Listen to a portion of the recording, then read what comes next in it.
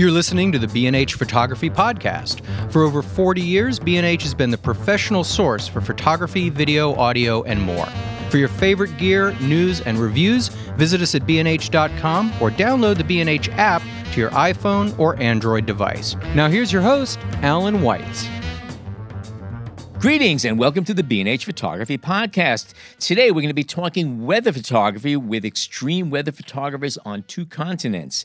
First, we're going to be speaking with Jim Reed here in the States, and after a short break, we're going to be joined by Jordan Cantello in Western Australia. But first, we have two big announcements. This Sunday, August 4th at 6 p.m., we're going to be hosting a screening of the Jay Maisel documentary, Jay Myself, made by the incredible Stephen Wilkes.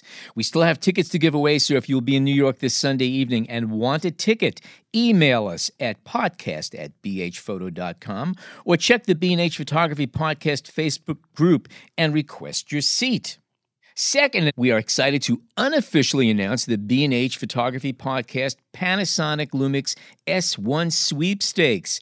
As far as the details go, I can't spill the beans yet, but what I can tell you is that we're going to be having some amazing, awesome prizes from Panasonic, and that the official announcement for this sweepstakes is coming very soon, so stay tuned. That said, on with the show. Our first guest today is Jim Reed. He's a photographer and filmmaker best known for his coverage of extreme weather. Jim is represented by the National Geographic Image Collection, and his work has been published in National Geographic Magazine, the New York Times, Scientific American, and The Guardian. His work has also been featured on the Weather Channel, the Discovery Channel, and Oprah. Jim is the author of the critically acclaimed 2007 photo book, Storm Chaser, A Photographer's Journey, which was published by Abrams in New York. Welcome, Mr. Reed. Hi, how are you? We're doing good. How are you doing today? Absolutely great. Wonderful. We have a list of questions here, and let's start off with, you spend a lot of time shooting in Tornado Alley in the U.S. This might be kind of an obvious question, but considering the speed and unpredictability of these tornadoes, especially these days, how dangerous is it as a photographer? Is it getting worse? Have you ever been injured?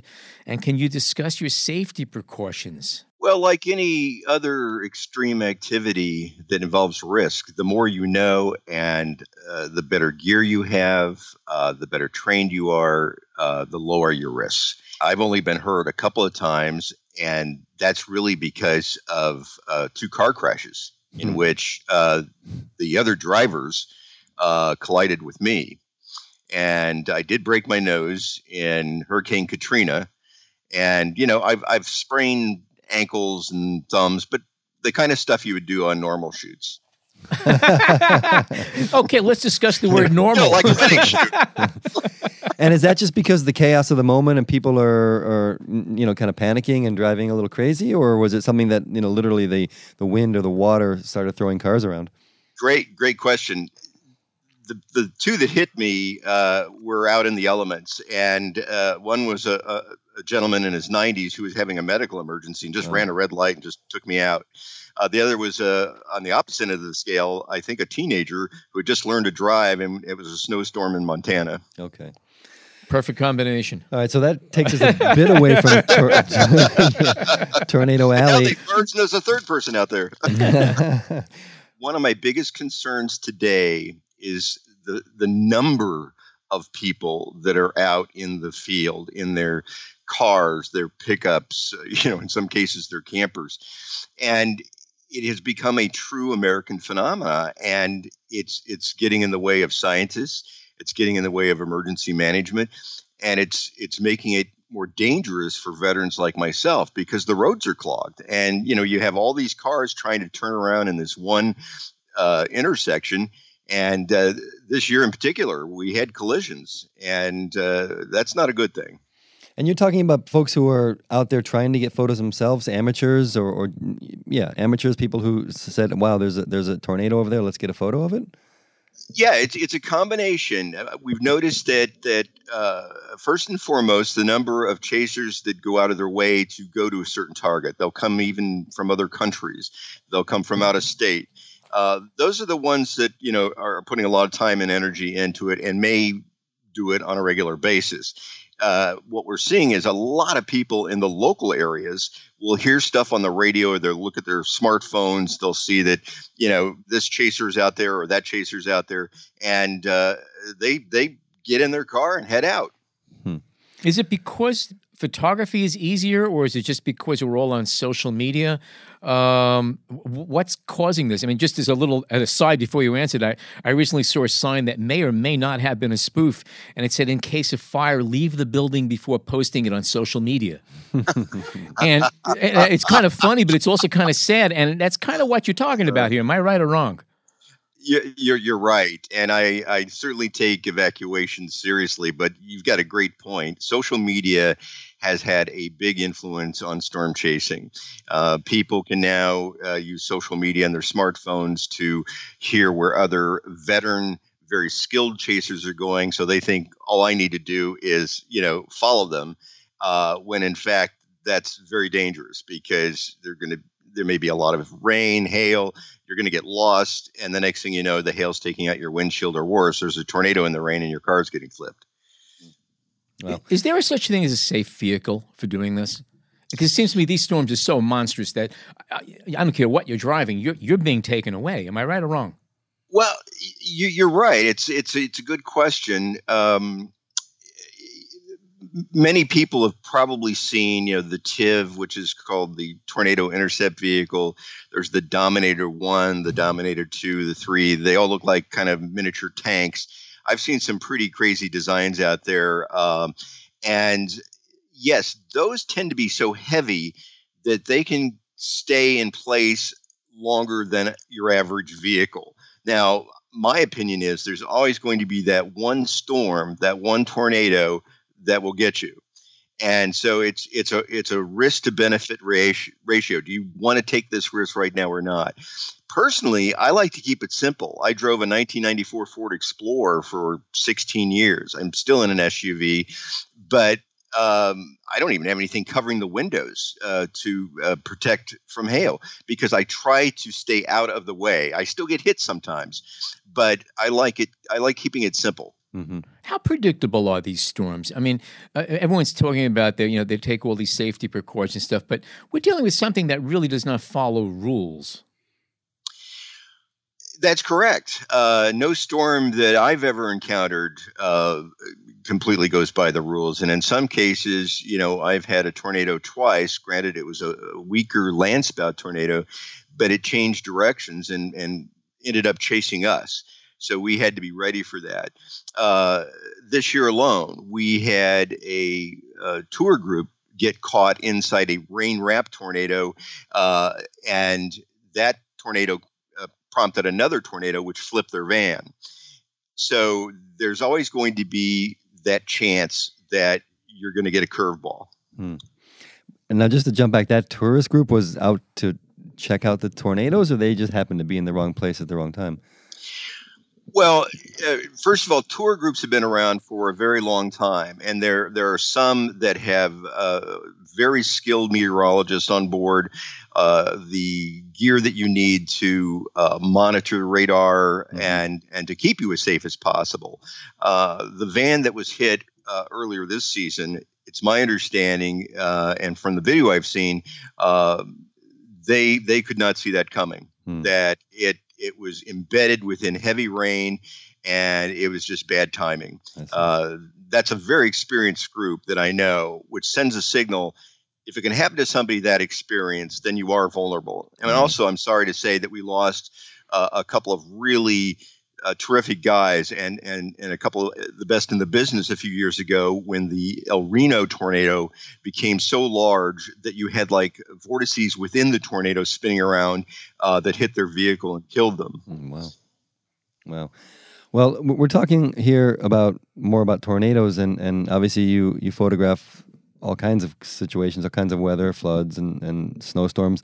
But are there kind of a general set of precautions that you can kind of list here that we can kind of pass on to our listeners, things that you do or don't do when it comes to tornadoes?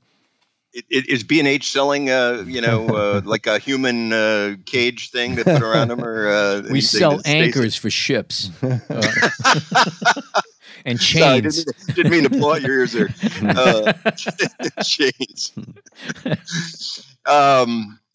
Good question, because I emphasize safety, because I think if you're going to do a skilled job and walk away with whether it's a photograph you want, or it's video you want, or it's an experience you want, I'm much more respectful of the people that take the time and care to learn about the subject, understand, what creates a cloud, what creates lightning, what creates a rainbow, what creates a tornado.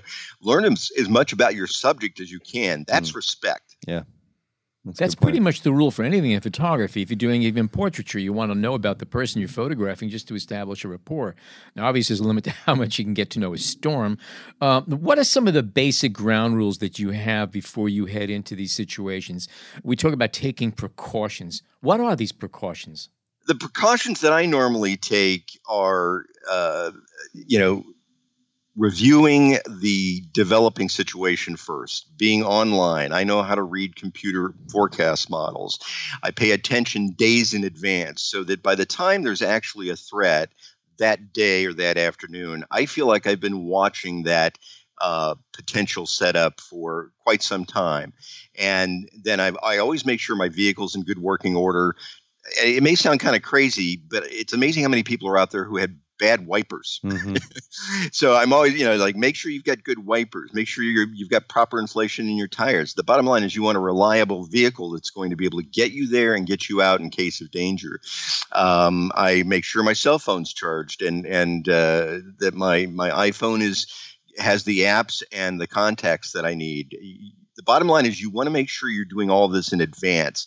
I kind of liken it to a friend of mine mountain climbs. And once you're halfway up the mountain, you don't want to be thinking about, boy, did I bring the right food, or, do I have enough batteries? Mm-hmm. All that needs to be done in the prep. Do you wear anything as far as protective gear, helmets or anything of that sort? Because you could get bounced around. Yeah, absolutely. It got to a point covering hurricanes where there was so much flying debris or surprise flying debris that my colleagues and I started wearing helmets. So if I'm documenting a major hurricane or maybe even a non-major hurricane, I'll usually have a helmet. Some people will put a helmet on to jump out of the car to take pictures to avoid being hit in the head by large hail. I don't do that. If there's really large hail, I stay in the vehicle. Interesting. You'd mentioned apps a couple seconds ago. Is there any apps you can mention that you rely on? And I'm not full disclosure. I'm not sponsored or paid to say this, but my favorite go-to app is probably RadarScope. You mentioned social media earlier. Also the apps today are fantastic. First and foremost, there's no reason a person should be caught off guard. We should not be hearing, I didn't see it coming, or I didn't hear it coming, I didn't know about it. With today's technology, social media, apps, so forth, you can get the information reliably. I like RadarScope. I like some of the free apps that you can get through the National Weather Service. There's a lot of opportunity, and I would recommend your listeners go to Google and just kind of look around, see what fits them. Right. How many screens do you have open when you're out there working, or is your phone tuned into things? Because obviously you can't be too distracted, but you want to have more than one source of information, I would imagine. That's a great question. I've simplified over the years. Actually, it's interesting because I started out very simple. I'm old enough to say that when I started doing this, I had an atlas. Yes, the kind you open up, it's page by page, and even occasionally a map that you actually had to unfold and fold back again. Which was a AAA triptych? One of those? Yes, a AAA triptych. Yeah, only they wouldn't tell me where to go. Liability issues. I used to use a fold-out map and a NOAA weather radio, which ran on a transistor battery, and that was it. And then I started meeting people who knew a lot more about this than I do, and they're the ones who taught me. The National Weather Service has a spotter program every season or every storm season that you can go to. But I was also befriended by a number of the best in the business, and I really owe it to them for what they taught me. And then all of a sudden I found that I was like packing a laptop and I had a pedestal and I had a screen blocker so we could look in there without the sun bothering us. And I was bringing not one, but 5 tripods and this and this and this. And it got to the point where, I thought we were going to have to pull over and get weighed at the weigh station. While we're here, actually, maybe we can ask you a little bit about the gear that you do use right now. I mean, what's your camera setup? What lenses do you rely on? What do you have as a backup? What do you bring with you? Right now, I'm using the Nikon Z6 with primarily. I'm a big fan of the 24-70, and I get asked frequently, if I could only take one lens out into the field, what would it be? And I would have to say it's a 24-70. Okay. Next, I would probably go with something like a 14 millimeter or something close to that.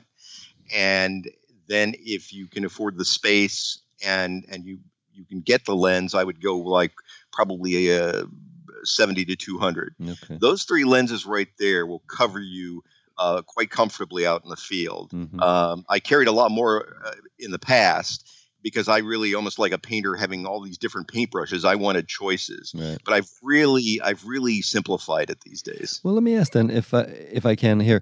I mean, you've shot for many years, all kinds of storms, all kinds of situations.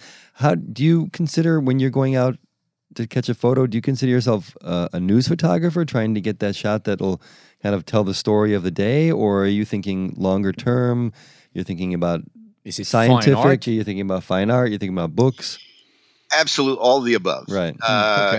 When I got started and people started paying attention to what I was creating, I thought, okay, I'm going to be able to maybe make a side living off of this based on either fine art, editorial, or commercial.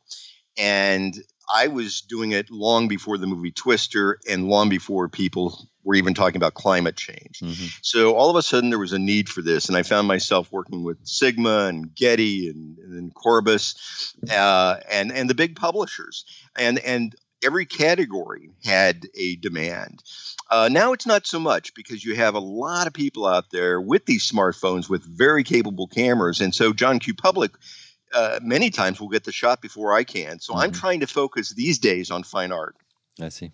What is the most visually stunning or dramatic kind of storms you could photograph? Because I imagine some of the most violent storms may not be as photographable because of the fact that there is nothing. The visibility is so low, and all the other environment things. So what's the most visually appealing storms for you? This is important for people to know as well, and this is what can get a lot of non-skilled chasers in trouble, is that they don't always know what they're looking at. And how many times have we heard that, people on the interstate, drive into what they thought was just this big cloud, when in fact it's a rain-wrapped tornado. Some of the most dramatic looking tornadoes, including the one that I run up to, are a low-end tornado that allows me to do that. So, but people think I'm crazy because I'm running up to this really dramatic looking tornado, when in fact the wind speeds inside it, or it could be as little as 50 miles per hour. So, it really, that's one of the things I love about this. I learn something new every season. And this year was kind of a lackluster storm season, in my opinion. It was not producing the opportunities for me like I wanted. Number one, I don't want to be anywhere near a city and on a big day where people are going to get hurt.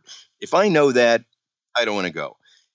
I want to be out in the wide open, even where perhaps there's not a farm field that can be affected. It's just a wide open, vacant field. And to try and time it so that I can catch a storm as close to sunset as possible and to have that sun visible so that you have these colors and you have these textures and you have these shapes with as few people in the shots as possible.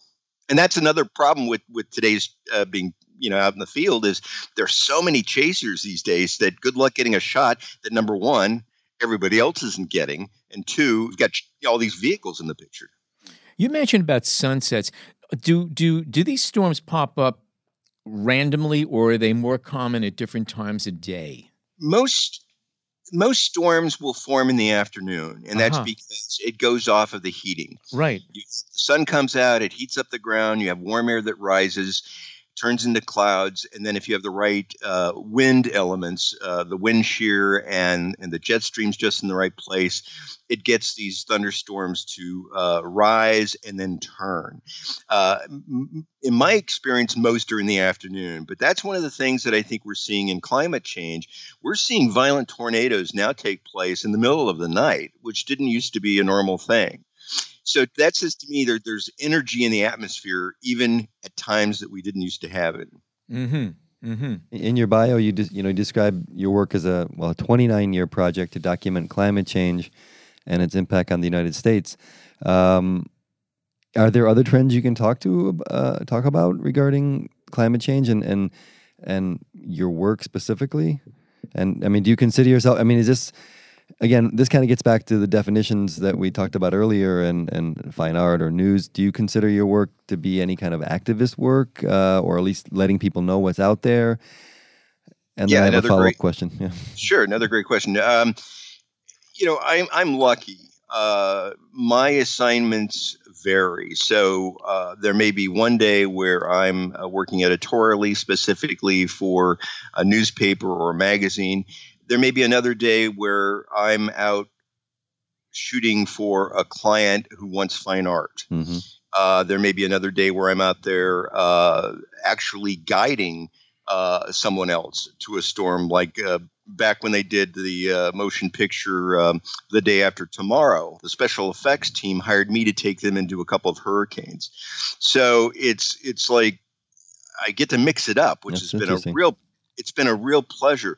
Now, having said that, it's tougher for me to encourage people to go out and do this because making a living at it just isn't what it used to be. Because a lot of the clients are now getting their images for free, via social media and Twitter and Facebook, and the cameras, the smartphones are so much better these days that it's really quite competitive. Right. So regarding the issue of climate change, I mean, are there other things that you have noticed? Is it kind of part of the project to note the differences and the changes that you're seeing over the years and document them and put them out for people to see? Well, it's interesting. What got me involved was an ice storm back in 1978, toppled over 2 or 3 of my favorite trees in our backyard. And as a kid, when you see physical evidence of something happening, at least with me, it sticks with me. It wasn't enough to inspire me to become a scientist, but I loved looking through a viewfinder. And so it was just a matter of time before my love for weather and interest in weather and photography merged. Now, friends call me kind of like the man in the field. I can't talk to you about climate change or weather as a scientist, but I can tell you what I have seen over the years. And 29 years is quite a few years. And generally speaking, I've seen storms form faster, including hurricanes. I've seen tornadoes get larger. And when I say larger, I mean, 2.5 miles wide. I've also seen a number of people being affected by extremes. Either it's a state that's it's used to having snow, and that season there's no snow, or it's a place that never gets snow, and has a record number of inches. And people can draw their own conclusions, but there's a lot of change going on. And I want to also encourage people to realize there's a difference between weather and climate change. Yeah. And climate change is looking at the big picture. And what I've learned is you can have extreme colds as well as extreme heat. So don't be fooled by saying, oh, well, what happened to global warming? It's record cold season. It's back and forth. It's all about being out of balance. I've been very lucky to work with a number of scientists and climatologists and oceanographers and biologists. And, I've ridden in the radar trucks. I've been out in the field as they're launching balloons. And I've learned so much from just watching them do that. And I feel very lucky that they let me in. So here's a question for you. I'll let you know a little secret, though. This is going to sound absolutely crazy, but it's the honest to God truth. I don't like getting wet. I never have. So I will go out of my way to come at a storm and intercept a storm, interpret a storm where I stay dry. Yeah. And I used to do it out of comfort. And then it really helped my photography because I could get better shots if I wasn't being rained on. Yeah, no, I can imagine. So on that same line of thought, now, how many times have you found yourself in a situation where that little voice in the back of your head goes, Jim, what were you thinking when you set out to do this today? I think I thought that on day one. There have to be times when you just say to yourself, this is a little bit too intense. Yeah, absolutely. Hurricane Charlie back in 2004 caught my meteorology partner, Greg Zamarripa, and myself off guard. We thought it was going to be a Category 2 going into Tampa, and it turned out to be almost a Category 5 going into the Punta Gorda area. And that was like, it felt like being attacked because it moved forward faster. The wind speeds were greater. It was no longer fun. I mean, it was violent. And so that was actually the only time I can think of where I videotaped a goodbye to my mom, because I thought with the cars rolling and the trees coming out of the ground, we weren't going to make it. Wow. The cars were literally rolling. The cars were literally, I mean, they were, slowly rolling, but they were rolling. I mean, it's just like, I should not be seeing that. Yeah, I get it. Well, I have a quick question. I mean, some of your work, and let me have two questions. Like, you're in a situation like that, and it's becoming dangerous. You're getting concerned. Is the camera down, or are you at that point looking for photos still? And when you're in the thick of it, what kind of photos are you looking for? Those kind of, classic tree benders and signs flying away, or is it more about just protecting yourself and looking for that beautifully composed one shot that may be there? Well, I think it's a matter of instinct, and also, quite bluntly, I think it's flight or fight. In Charlie, I was holding, what was I shooting back then? It was probably a D100. Once I started hearing things crashing and pieces of walls from houses were bouncing by us, that's when I went, damn, this is okay. Put this down. Grab the video camera, and I started, because I think it's important to be skilled enough to know when motion is going to be more impactful than still, and then sometimes stills will be more impactful than motion. That's, and in this case, things were falling. They were being torn apart and bouncing, and I got behind that camera, and I got to tell you, I was terrified. I thought, this is it. We're about to die, but by God, I'm going to videotape my death. Videotape it. and so it gave me this professional. Totally. this gave me my artificial confidence, and then I finally got hit in the back of the head by something, and I just went down to the ground, and then got underneath the vehicle, and Greg had got underneath the vehicle as well, and the Explorer was still running. So when he got up underneath the vehicle, his back pushed up against the muffler, and he got a pretty nasty burn off of that. He also got an impaled knee. I forgot a piece of wood or something. So it was bad, right. But we made it. You don't turn your vehicles off, I'm assuming. Is that correct?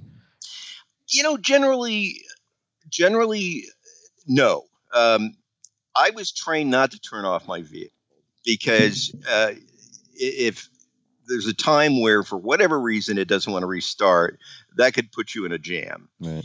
And I've had that happen. But generally, I always leave it running if it's kind of a run and gun situation. And usually, on days where we're talking about hurricanes and tornadoes and severe activity, I may only have a minute outside of the vehicle. So it makes sense to just leave it running, jump inside, move to the next location, jump out, and so forth. If I'm out there by myself and photographing a spectacular sunset or a phenomena like sundogs or rainbows or iridescence, I'll probably turn it off, because I like peace and quiet.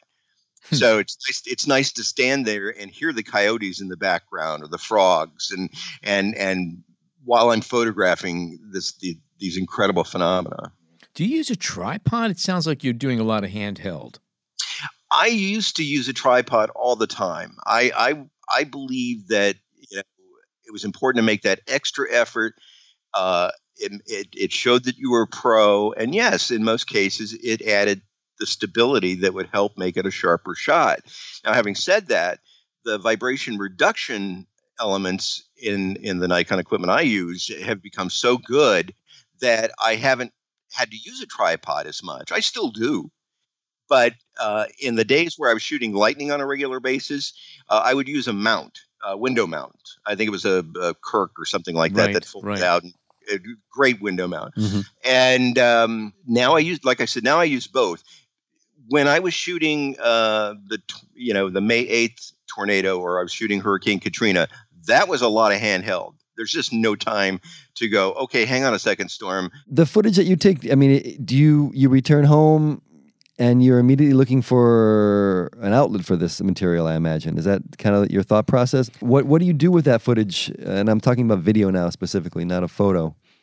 Who actually shows my work has changed over the years. When I was first getting started, I was taking the pictures and then submitting them to more than likely an agency, and then they would distribute them worldwide. I kept getting on one good storm after another, so I had editors saying to me, "Hey, have you ever thought about shooting video?" So we finally started shooting video, and I say we, meaning I try to chase with a partner as often as possible, or at least I did back in the more active days. And we would shoot video, and then again, very lucky, got some pretty good storms with pretty dramatic footage, and then I would come back or get on the phone right then and there and say, "Hey, are you interested in licensing this? We've got some pretty good stuff." Now, what's really changed marketing-wise is back in those days, and I'm talking about 2003, 4, 5, you could get the shot and be the only one to get that shot. And now the chances are somebody else has got it too. So it's a race to the phone. Yeah. That's kind of the feeling I had. Yeah. So that's kind of the process then. It is kind of a race to the phone if you have something that you really think is worth getting out there. Now, it's funny because I used to send out, I've got a Rolodex of media people that I've worked with for years. And like any other good business, if you're, reasonably polite, a good business person in terms of like meeting deadlines, returning calls, they'll come back to you time and time again. And so I've been lucky to work with everybody from all the major networks to the 700 Club to, Right. It's amazing who's out there. Right. And everyone wants this kind of stuff, I imagine, or a lot of people do. Well, they do. But now, again, social media, they can – what they typically do is they monitor Twitter, they monitor Facebook and anything else that they like. This is the media, of course. And then they'll send a message to that person saying like, "Hey, may we have your permission to use that clip? We'll give you credit, of course." Right. So the days of licensing stuff for a lot of money may be short-lived. Yeah. I will say I gave heads up to my media people before Katrina, and nobody really seemed to want to have it covered, or they weren't quite sure what it was going to do. And then after we covered it, my partner on that one, Mike Tice, and I were at ground zero where the 27-foot storm surge came in Gulfport, Mississippi, and we're basically the only ones who got it. Oh, wow. And so we made a lot off of that because there was a bidding process that went on. Don't you just love bidding processes? I tell you, they're the best. A quick question, Gear. Do you use a particular remote for Lightning? I used to just use a remote cord or the bulb setting on my camera. I recommend getting a Lightning trigger. They can cost anywhere from roughly $200 to $400. The one I used was the Lightning trigger sold by a gentleman in Colorado, and it helped me a lot, especially photographing lightning during the daytime or dusk or even dawn. One thing I like to do that I don't hear a lot of people talk about is I love photographing during the twilight periods and also during the dawn in the morning.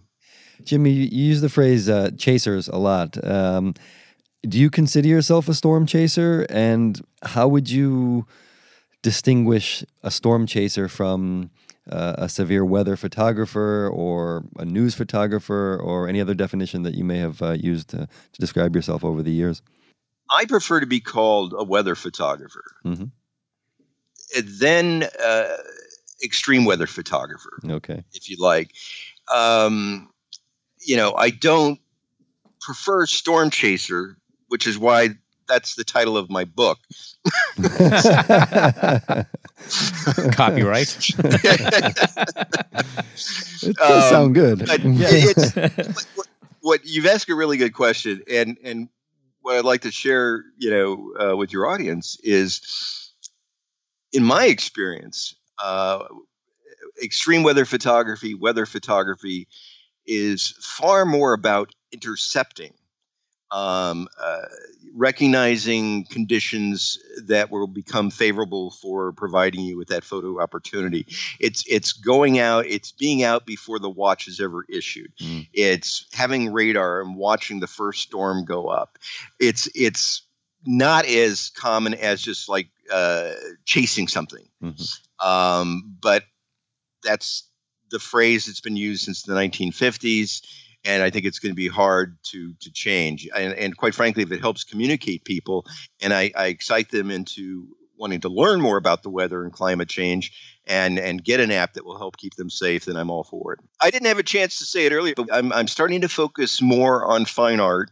Next year is the last year of my project, but I will continue to take pictures. And I'm getting back to writing. I really enjoy writing at times as much as photography. But one thing that occurred almost by accident is I now have celebrities, high-end clients coming to me and say, hey, well, will you take me storm chasing? Will you take me out to see a supercell? Or I've always wanted to see a storm at sunset. Right. So that may be a new venue that I do is pick and choose and almost become like a mountain climbing guide. Yeah. Are you guys familiar with Pete Souza, the former? Yeah. He hired me to take him storm chasing this year. Oh, wow. And so, but Pete and I got on the phone and we talked about, what he wanted to see and equally important, what he didn't want to see. And so we're very similar in that respect.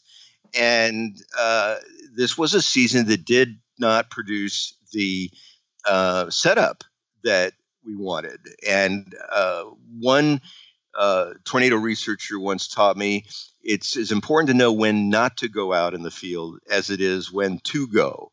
And I was very disappointed because, John, that's why I kept stalling. I thought this will be great. I'll take Pete out and then get on the show and talk about what it was like. So it looks like it's going to roll over to next year. Okay. Among my clients and one of my favorites, a great guy, Dag Kitlaus, who is the co-creator of Apple Siri. The voice recognition software. And we've gone out, 2 or 3 times. And it's fun because he'll talk to me about technology and I'm talking about the weather. And he's just a great guy. And I hope I get to do more of that. I really enjoy taking people out who never get to see these phenomena otherwise. Sounds wonderful. Sounds like a live show we can do here. That'd be kind of fun. I'm serious. We can, especially if next year's my last year in terms of real activity, because I'm planning on taking out some other people that I don't want to get into now, but aren't necessarily celebrities, but they might be somebody who lost a daughter 10 years ago.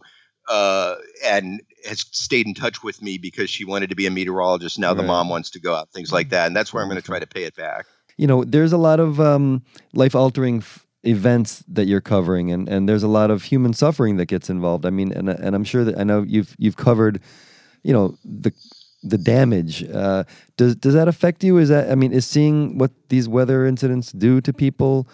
We get 30-second snippets on online, but you're there and you're seeing it and feeling it and smelling it. Does it change the way you photograph these things? Does the human aspect of it come into play a lot? Yeah. I was diagnosed with PTSD, post-traumatic stress disorder, back in 2007. And I talked about it with a therapist off and on. And it helped a lot. Yeah.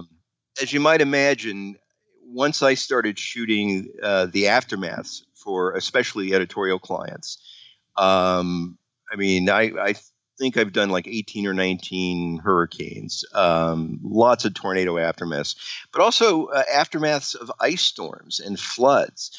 And I'm around a lot of people that have just lost their belongings. Their lives have changed substantially.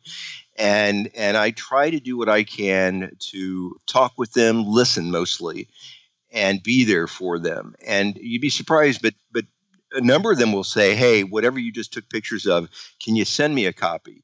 And I always do for free, and even if it's years later.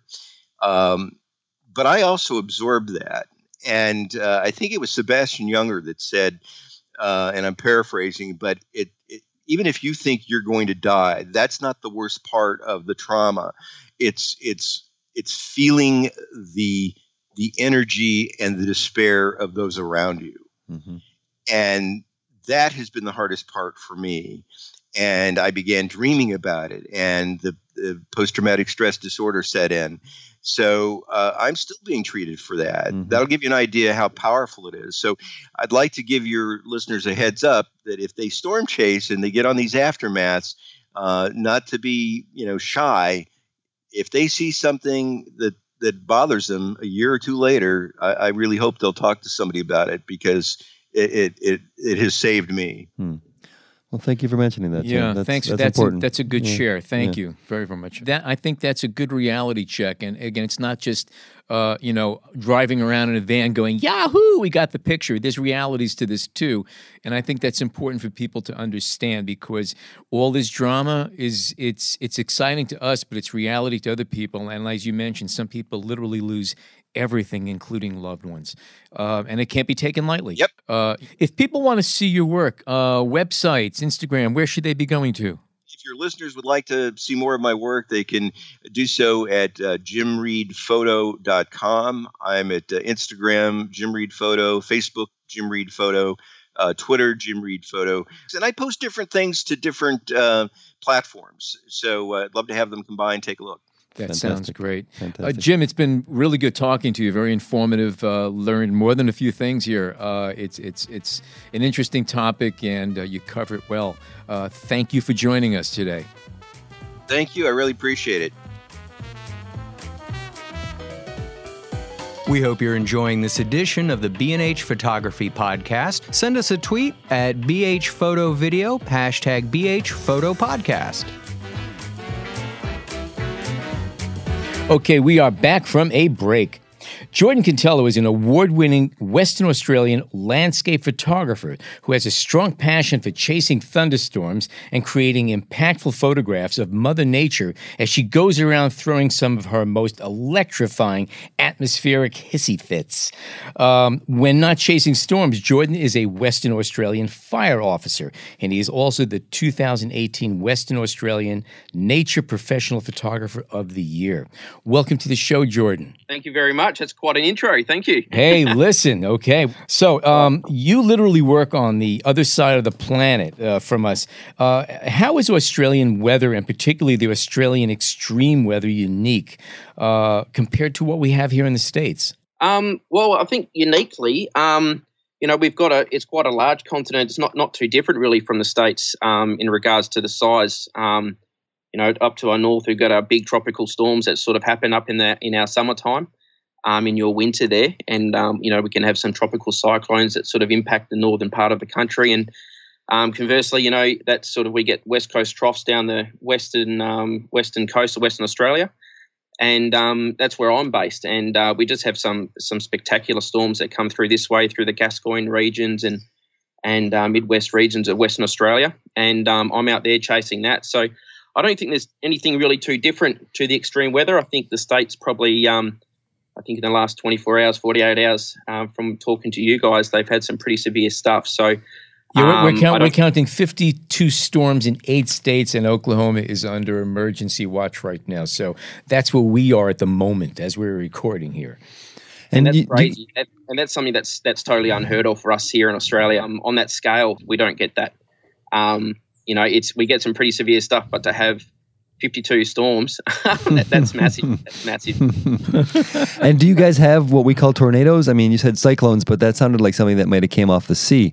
Or do you have these? Yeah, it's the same thing, is it, or is it not? No, not the same thing. So the cyclones are more broad scale, very similar to, it's the same thing as your hurricanes. Yeah, that's right. Okay, yes. So that's the same thing, just called different things, different terminology, different parts of the world as typhoons through Southeast Asia. So the same sort of deal. where the tornadoes are a bit more that concentrated winds, more destructive in that localized area. And you tend to hear about them a bit more on that side of things because of the destruction that they can cause, unfortunately. But you don't see much of those, do you? Well, we don't have the population as the States do and other parts of the world. So they have been documented here, but we just don't have the frequency of people, the amount of people in the concentrations that you do for them to be recorded. And for me, I've actually never seen one here in WA. I've seen video of them over east, but certainly not to the frequency of you guys. I mean, I don't know what the stats are for the States, but I think they average here, 40 or 50, and they're only really tiny. They're not really big ones. Yeah. Wow. So we're entering our storm season right now. Are you in the same position right now, or are you leaving yours? Because you're on the opposite side of the planet. I don't know how things balance out.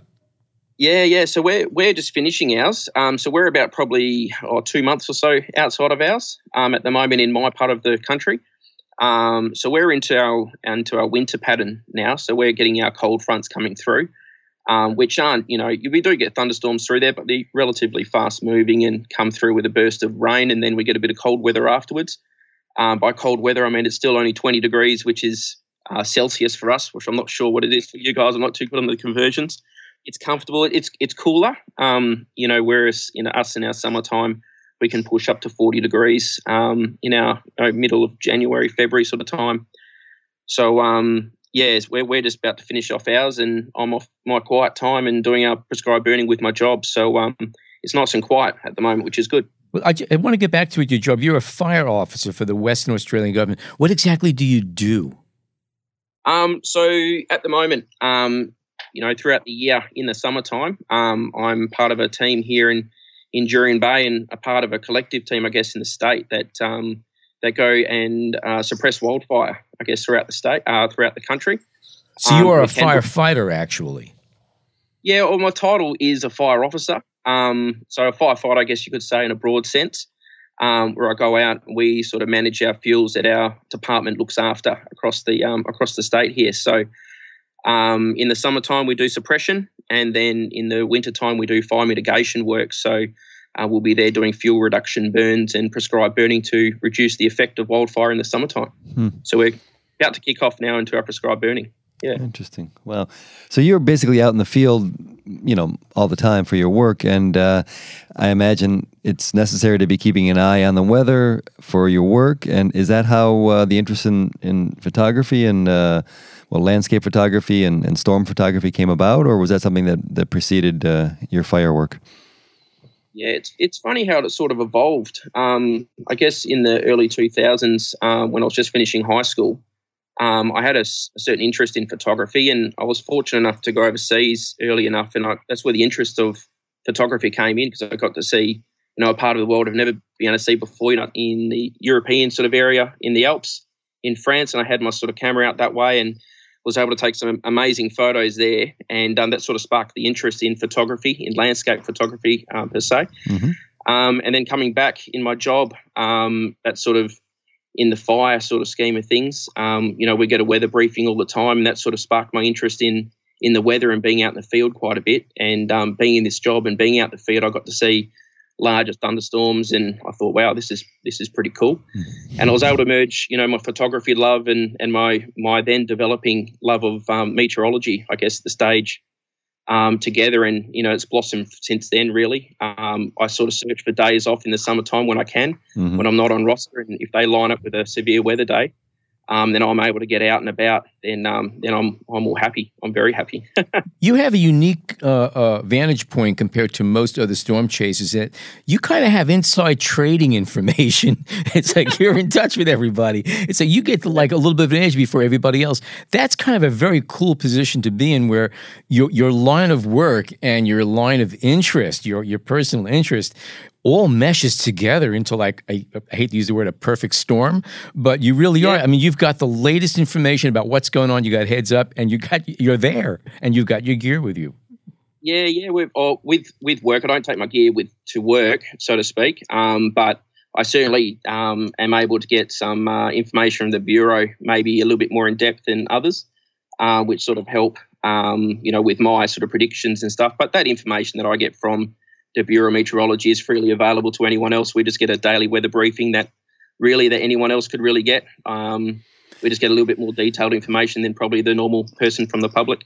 And what would strike, if you're checking out the weather brief, what's gonna pique your interest and think to yourself, okay, this is a day that I really want to go out and shoot. Yeah, what are your flags? Yeah, what criteria do you look for? My flag. So we've got a weather sort of system in Western Australia called the West Coast Trough that happens in the summertime.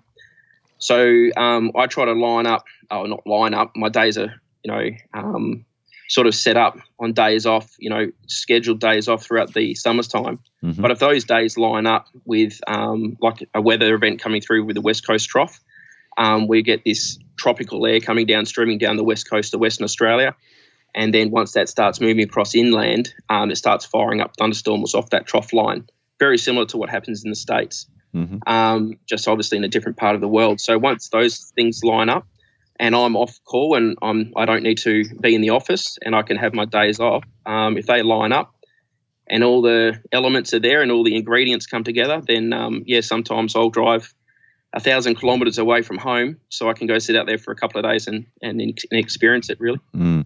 And then you'll go out, do you camp? Do you get a motel room and just make it, pick your spots for the day and hope for the best? Or are you out there actually in a car chasing? Yeah, in a car chasing. We don't have the luxury of really having hotels and motels. That there is, it's 2 or 3 hours between towns in some places here and more. So it's usually a swag or just fold back the seat in my car and fall asleep there. So, rest is a big thing. Obviously, the big distances that we have here in Western Australia. So I take many rest breaks. But, if I need to drive 8 or 9 hours to get to a spot by a particular time, then I'll have to do it. Well, all right. That's one of the things that always gets me about storm chasing is that there are a lot of genre of photography that can be dangerous and that are risky, but you usually know where the edge of the track is and where the fence is, and how close in other words, even with an oncoming train, if you know what you're doing, you can get pretty close without getting hit by the train. What kind of precautions do you take, and at what point do you say, okay, it really is time to get out of here? Yeah, it's a funny thing. It's those storms, they are unpredictable. They can develop up much bigger than what they're forecast to, and then conversely, they can absolutely disappear in a matter of moments. And then you think, what happened there? As a storm photographer and a person with a great interest, I do sometimes probably push the edge a little bit to get as close as I can to get that shot.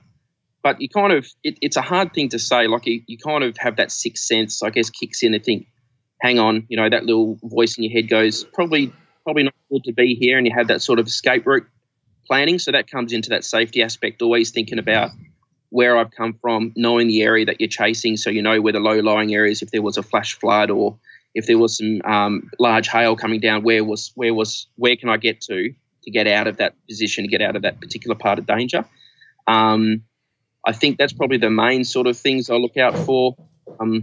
And doing, looking at the severe weather, the Bureau are pretty good at predicting severe weather in Western Australia, and we get those daily briefs, and they're pretty good at identifying those areas where they will attract me to them. But you have to be safe as well. There's a certain element of risk at everything that you do, and storm chasing has got probably a raised element of risk to it.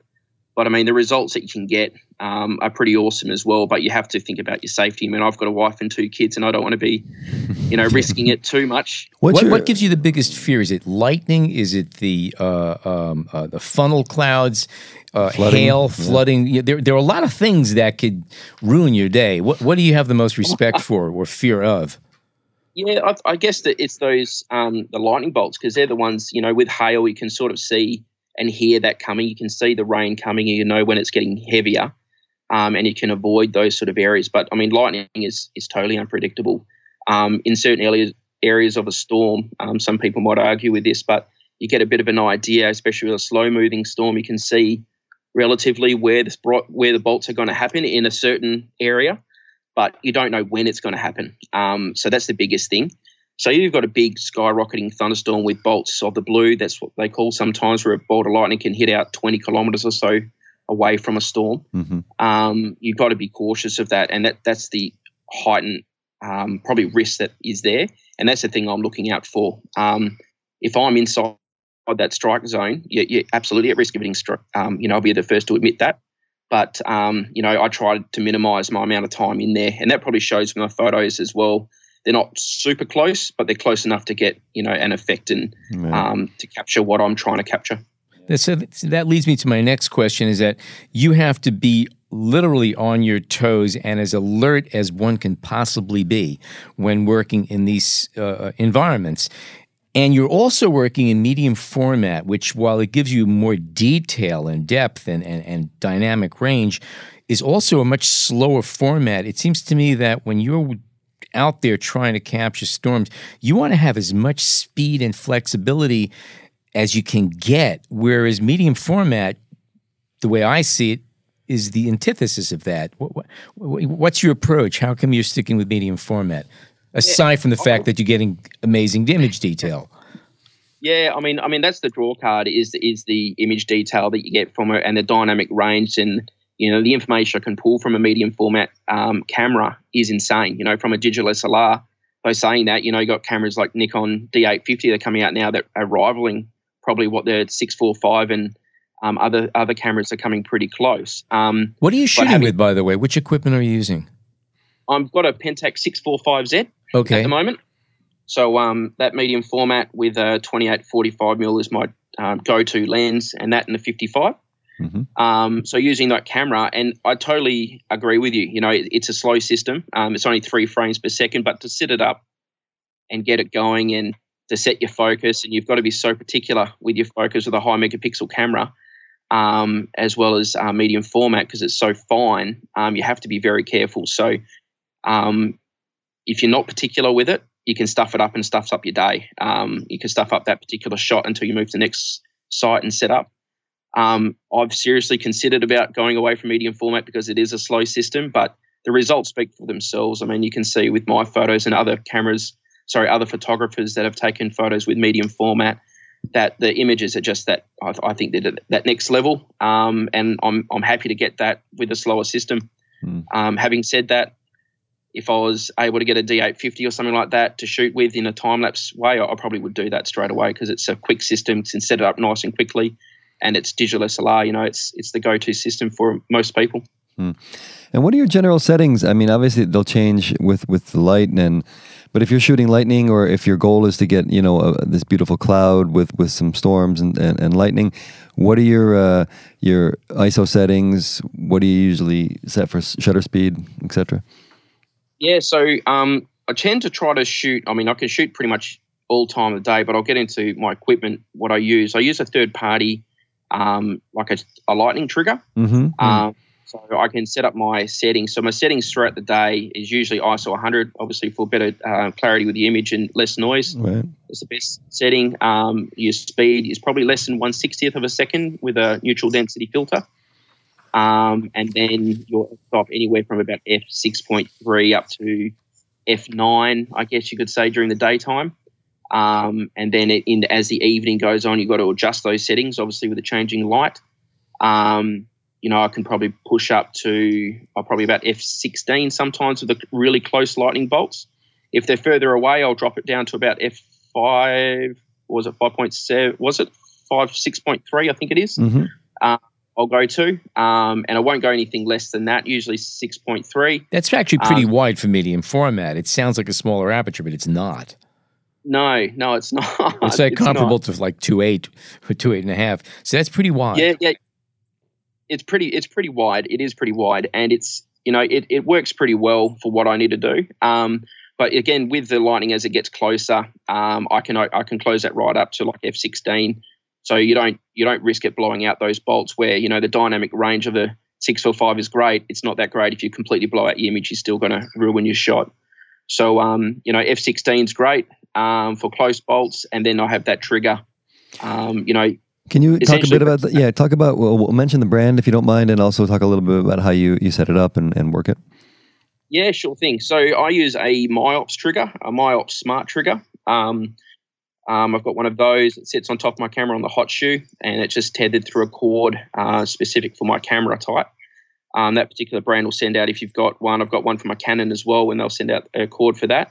So that just sits up there, and it essentially is, a lightning strike will happen in, a blink of an eye, 30th of a second, 10th of a second, really quick. And it's just too quick for you, unless you've got a longer shutter speed, during the evening or night time. You can't physically transfer that information from your eyes to your brain to your finger, and then the lightning bolt's gone, so you've missed the shot. So essentially what this trigger is a electronic finger. So it looks at the lightning strike, registers it, triggers your camera, and then what settings you got on there, it'll take the photo at those settings, and if you're in luck, you've got a photo captured on your memory card. Is it safe to assume that some of these lightning strikes actually are faster than the trigger could register them? Oh, absolutely. Yeah, there's no trigger, I believe, in the world that can get every single lightning strike. I think that's near on impossible. There's some that just goes super quick. The camera might trigger, but it's just too late. Are these TTL, by the way, or are these things just reading an ambient flash? Just reading an ambient flash. Okay. Yeah. All right. Yep. And would you say, can you kind of put a number on if you're shooting, 3 frames per second? First of all, will the lightning trigger work in a burst mode on the medium format and give you 3 shots in a heartbeat, or it's one at a time? Not really. No, not with mine. Mm-hmm. 3 seconds is probably a bit too slow. If there's one decent strike, in the evening where I can open the shutter a little bit, then I'll capture the whole thing. But during the daytime, it is a little bit of hit and miss, especially with medium format. It's more so when the ambient light starts to die down that I'm more active in. That's not a bad thing either. They're more spectacular during that golden hour, aren't they? So, during the daytime, it's great where I can capture the structure and stuff. But in that afternoon sort of evening light, as you push into the nighttime, that's where they're more spectacular, and I can open the shutter a little bit. And it's certainly more the higher strike rate of capturing those lightning strikes, certainly more during the daytime. Many of your images are, the foreground is relatively flat. You're looking over like a flat field or a body of water. And first of all, how is that in the safety aspect? Because if you are in these really flat lands, lightning can be even riskier for you. You are the lightning rod. You're the lightning rod. Yeah, exactly. Yeah. And otherwise, what are you generally looking at when you're composing? Are you looking at the bulk of the cloud itself to try to put that into a certain aspect of the composition in a way, or is it where the lightning bolt will be? And also, do you look for certain structures in the landscape to try to get them into the foreground when possible? Yeah, on the first point there in regards to being the lightning conductor, I think that's just welcome to Western Australia. It's such a flat place. Trying to find anywhere of that's stunning, especially out in that wheat belt sort of area. It's fairly flat paddock sort of country, not too different probably from your Great Plains. So in regards to composition, you're probably looking at, windmills, silos, houses, even power poles, the way that the paddocks are run, where the graders and, the farm machinery run lines through their paddocks, that can sort of add into like a leading line right. To a lightning strike. And if it strikes at the end of that leading line, then fantastic, that's great. But, other things, I took a shot out near Calabaron, which is east of Perth, a few hours, and there was a few emus I had in my foreground, and that's just happened out of the blue. I couldn't believe my eyes when I saw it. But so that sort of happened. But majorly what I'm looking for is not sort of foreground features, because I'm there for the size of the thunderstorm and capturing the essence of the cloud and how big it is. And if I can put a little tree or a little silo in the background and able to gain that sort of size of scale of the storm, then that's what I'm trying to capture. And if I can capture and people see that, then that's great. How much manipulation do you do to sort of pump the mood of the final image? There's one shot, if I'm not mistaken, it's sort of a double rainbow, and you have these little trees in a meadow, and the light is sort of centered around the trees. That was obviously manipulated. Do you? And it looks good. I have no problem with that. Is that something you tend to do regularly? Or manipulation, I guess it's a broad sense. I guess let's call it post-editing. How's that? Post-editing. Yeah, it's like it's no secret. I do a bit of post-production in my images and to bring out the detail, but everything that's there is there. I don't put anything in my images. I take things out, like dust spots and if there's areas of like a stone that I don't like, I'll take that out as like any professional photographer would. But in regards to manipulation, I'll boost my contrast right up to really get the essence of that storm cloud. Mm-hmm. I'll change my levels, change my curves, really boost that contrast right up, and then really try to hunt that detail, every little bit of detail where the 645 medium format files really do come out there. I want to actually jump back quick to the medium format question, because I imagine when you were traveling, as you mentioned, when you were a younger man, you were not using a medium format camera, right? You had a 35 millimeter or even some kind of point and shoot. When did you make the transition, and was it something that you're like, I really want to be able to bring out these details in these clouds, I have to go medium format, or did you just stumble across it? How'd that come about? Yeah, it's a funny thing how it sort of happened. I kind of stumbled into it. I had a couple of mates, and I was sort of getting into a bit of aerial photography, shooting out of aircraft. And to get the detail that I was shooting there with the medium format, it just seemed to be I could get punchier images. And it just seemed like the natural progression for myself to go to medium format there, and then to be able to see that, able to get that extra detail from my storm photography, that complemented each other there. And I thought, wow, what a fantastic system this is. And look, as much as I love my digital SLRs, the medium format system is fantastic, and I'm able to pull out that extra little bit of detail. Did you have a chance to try it before you bought it, or did you just go ahead and go all in? No, definitely not. It's not a small investment, and my wife would have killed me if I'd done that. But you're not supposed to tell your wives about these things. Never do that. No. Yeah. Well, thanks for coming now. I should have told me that before. But look, I was able to test it out a couple of times and bring it out into the field, and thought, whether this system is going to be great for me. I knew it was really good in the aircraft, but if I was going to really commit to this, I really needed to know if it was going to work out in the field and capturing these storms. And the big thing about the 645, I did look at other systems, but again, it's a massive financial undertaking to go anything bigger. A good thing about the Pentax is that it's not too different from a digital SLR, how it's set up. It is a big camera, and it's all weather sealed. So, that just is music to my ears when, it's not too often that it's going to be super calm where I am at. There's going to be dust and there's going to be rain, and sometimes, it's going to be a little bit heavy, and I can leave my camera out for a little bit longer than what I would. You have left it out in the rain a bit? I mean, it's gotten wet, I imagine, but... it's been... Have you pushed it? I've pushed it massively, and it's come out amazing. Look, I took it up to the Kimberley, up into our tropic areas in 2017 in December, and chased the storms and stuff up there, or what we call it is a tropical build-up. And it is humid, it's 85% humidity, 40-degree days, and it's horrendous. And the camera stood up. It was fantastic. So people think of medium format, they automatically think about Hasselblad and Fujifilm. But truth of the matter is, Pentax, you get a lot of camera for your money, and the image quality is really, really nice. One question I want to get back to: do you hand hold your stuff? Do you work on a tripod? How do you usually work? No, definitely not. So I do always use a tripod. If it's a quick shot that I just want of some structure, then if it's light enough, then definitely I'll just do a handheld and I'll get going and moving to my next spot. But I'd say 99% of the time it's sitting on top of a tripod. So I'm using an Enduro tripod and then another Enduro ball head on top of that. So that works out really well, and it's a fairly solid one as well. So it's fairly heavy. Or sometimes hang a bag underneath it when the winds are really strong. But the camera itself is 1.5 kilos or something ridiculous. I don't know the exact figure, but it's it can hold its own really in those strong winds and hold the tripod right down. Yeah, it's really good. Do you use a shade on your lens? And the reason why I ask is I know that I've worked in heavy windy conditions before, and sometimes the shade could be an enemy to you because it makes everything just buffet like crazy. Do you have a rule? Yeah, absolutely.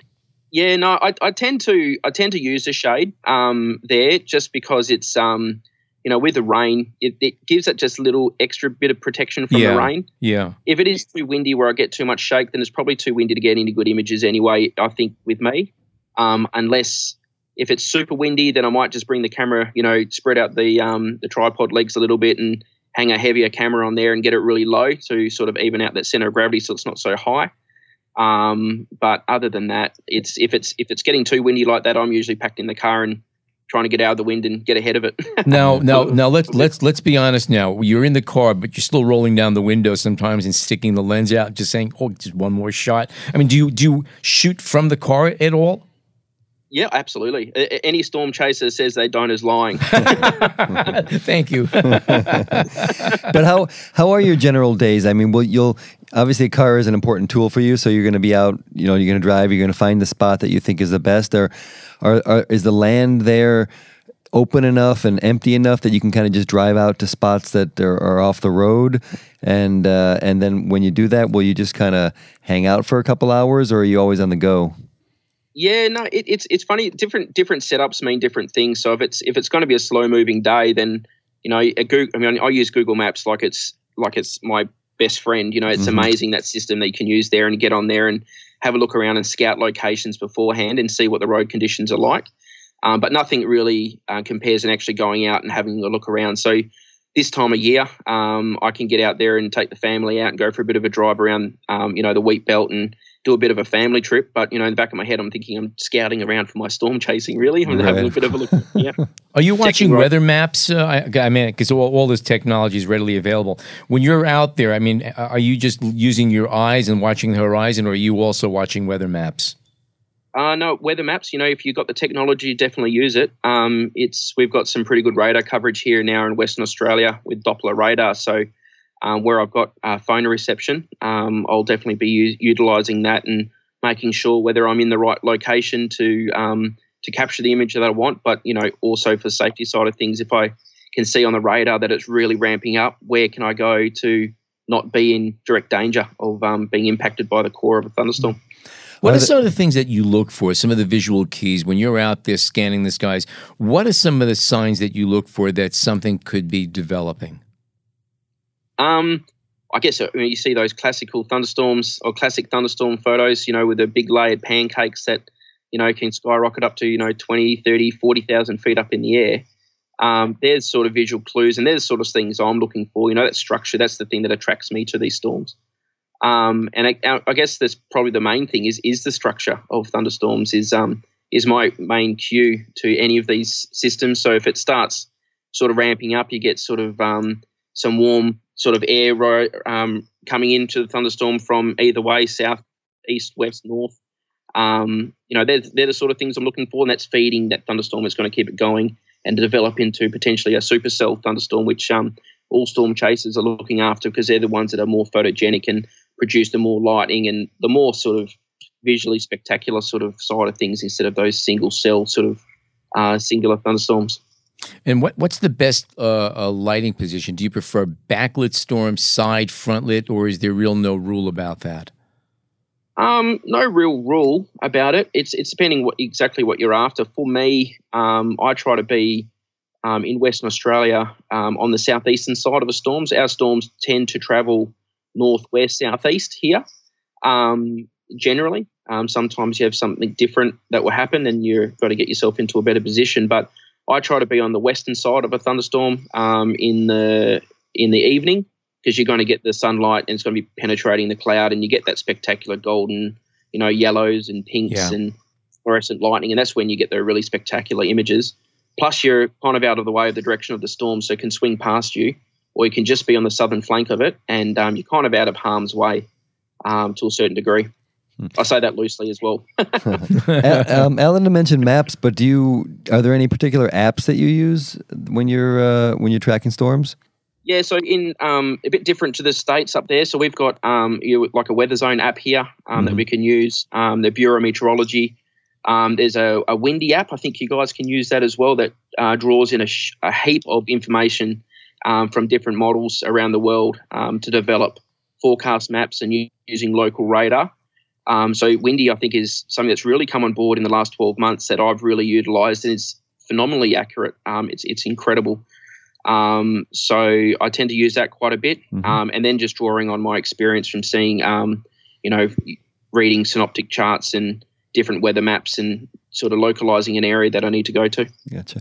I wanted to ask a question about your images and do you do you sell images? I mean, I noticed on your website that, you can basically purchase a print from your site, and we encourage our listeners to take a look. But do you generate income from your photography at this point? And is that becoming more of a business? And how are you handling that end of it? Yeah, it's always a nice thing when people think the images are nice enough and they purchase them. I think any photographer would agree with that. It's always nice, and I've been very fortunate where I've sold a couple here and there, but it's certainly not to the extent where I can leave my job and become a Peter Lick or something like that and open up a gallery anywhere. But right. I sell a few images here and there and able to sort of fund maybe a next storm chase or put some fuel in the car for the next storm chase. Right. It's just enough to keep the interest there, added interest, I guess you could say. Yeah. Once this podcast goes live, that's all going to change. You understand that, don't you?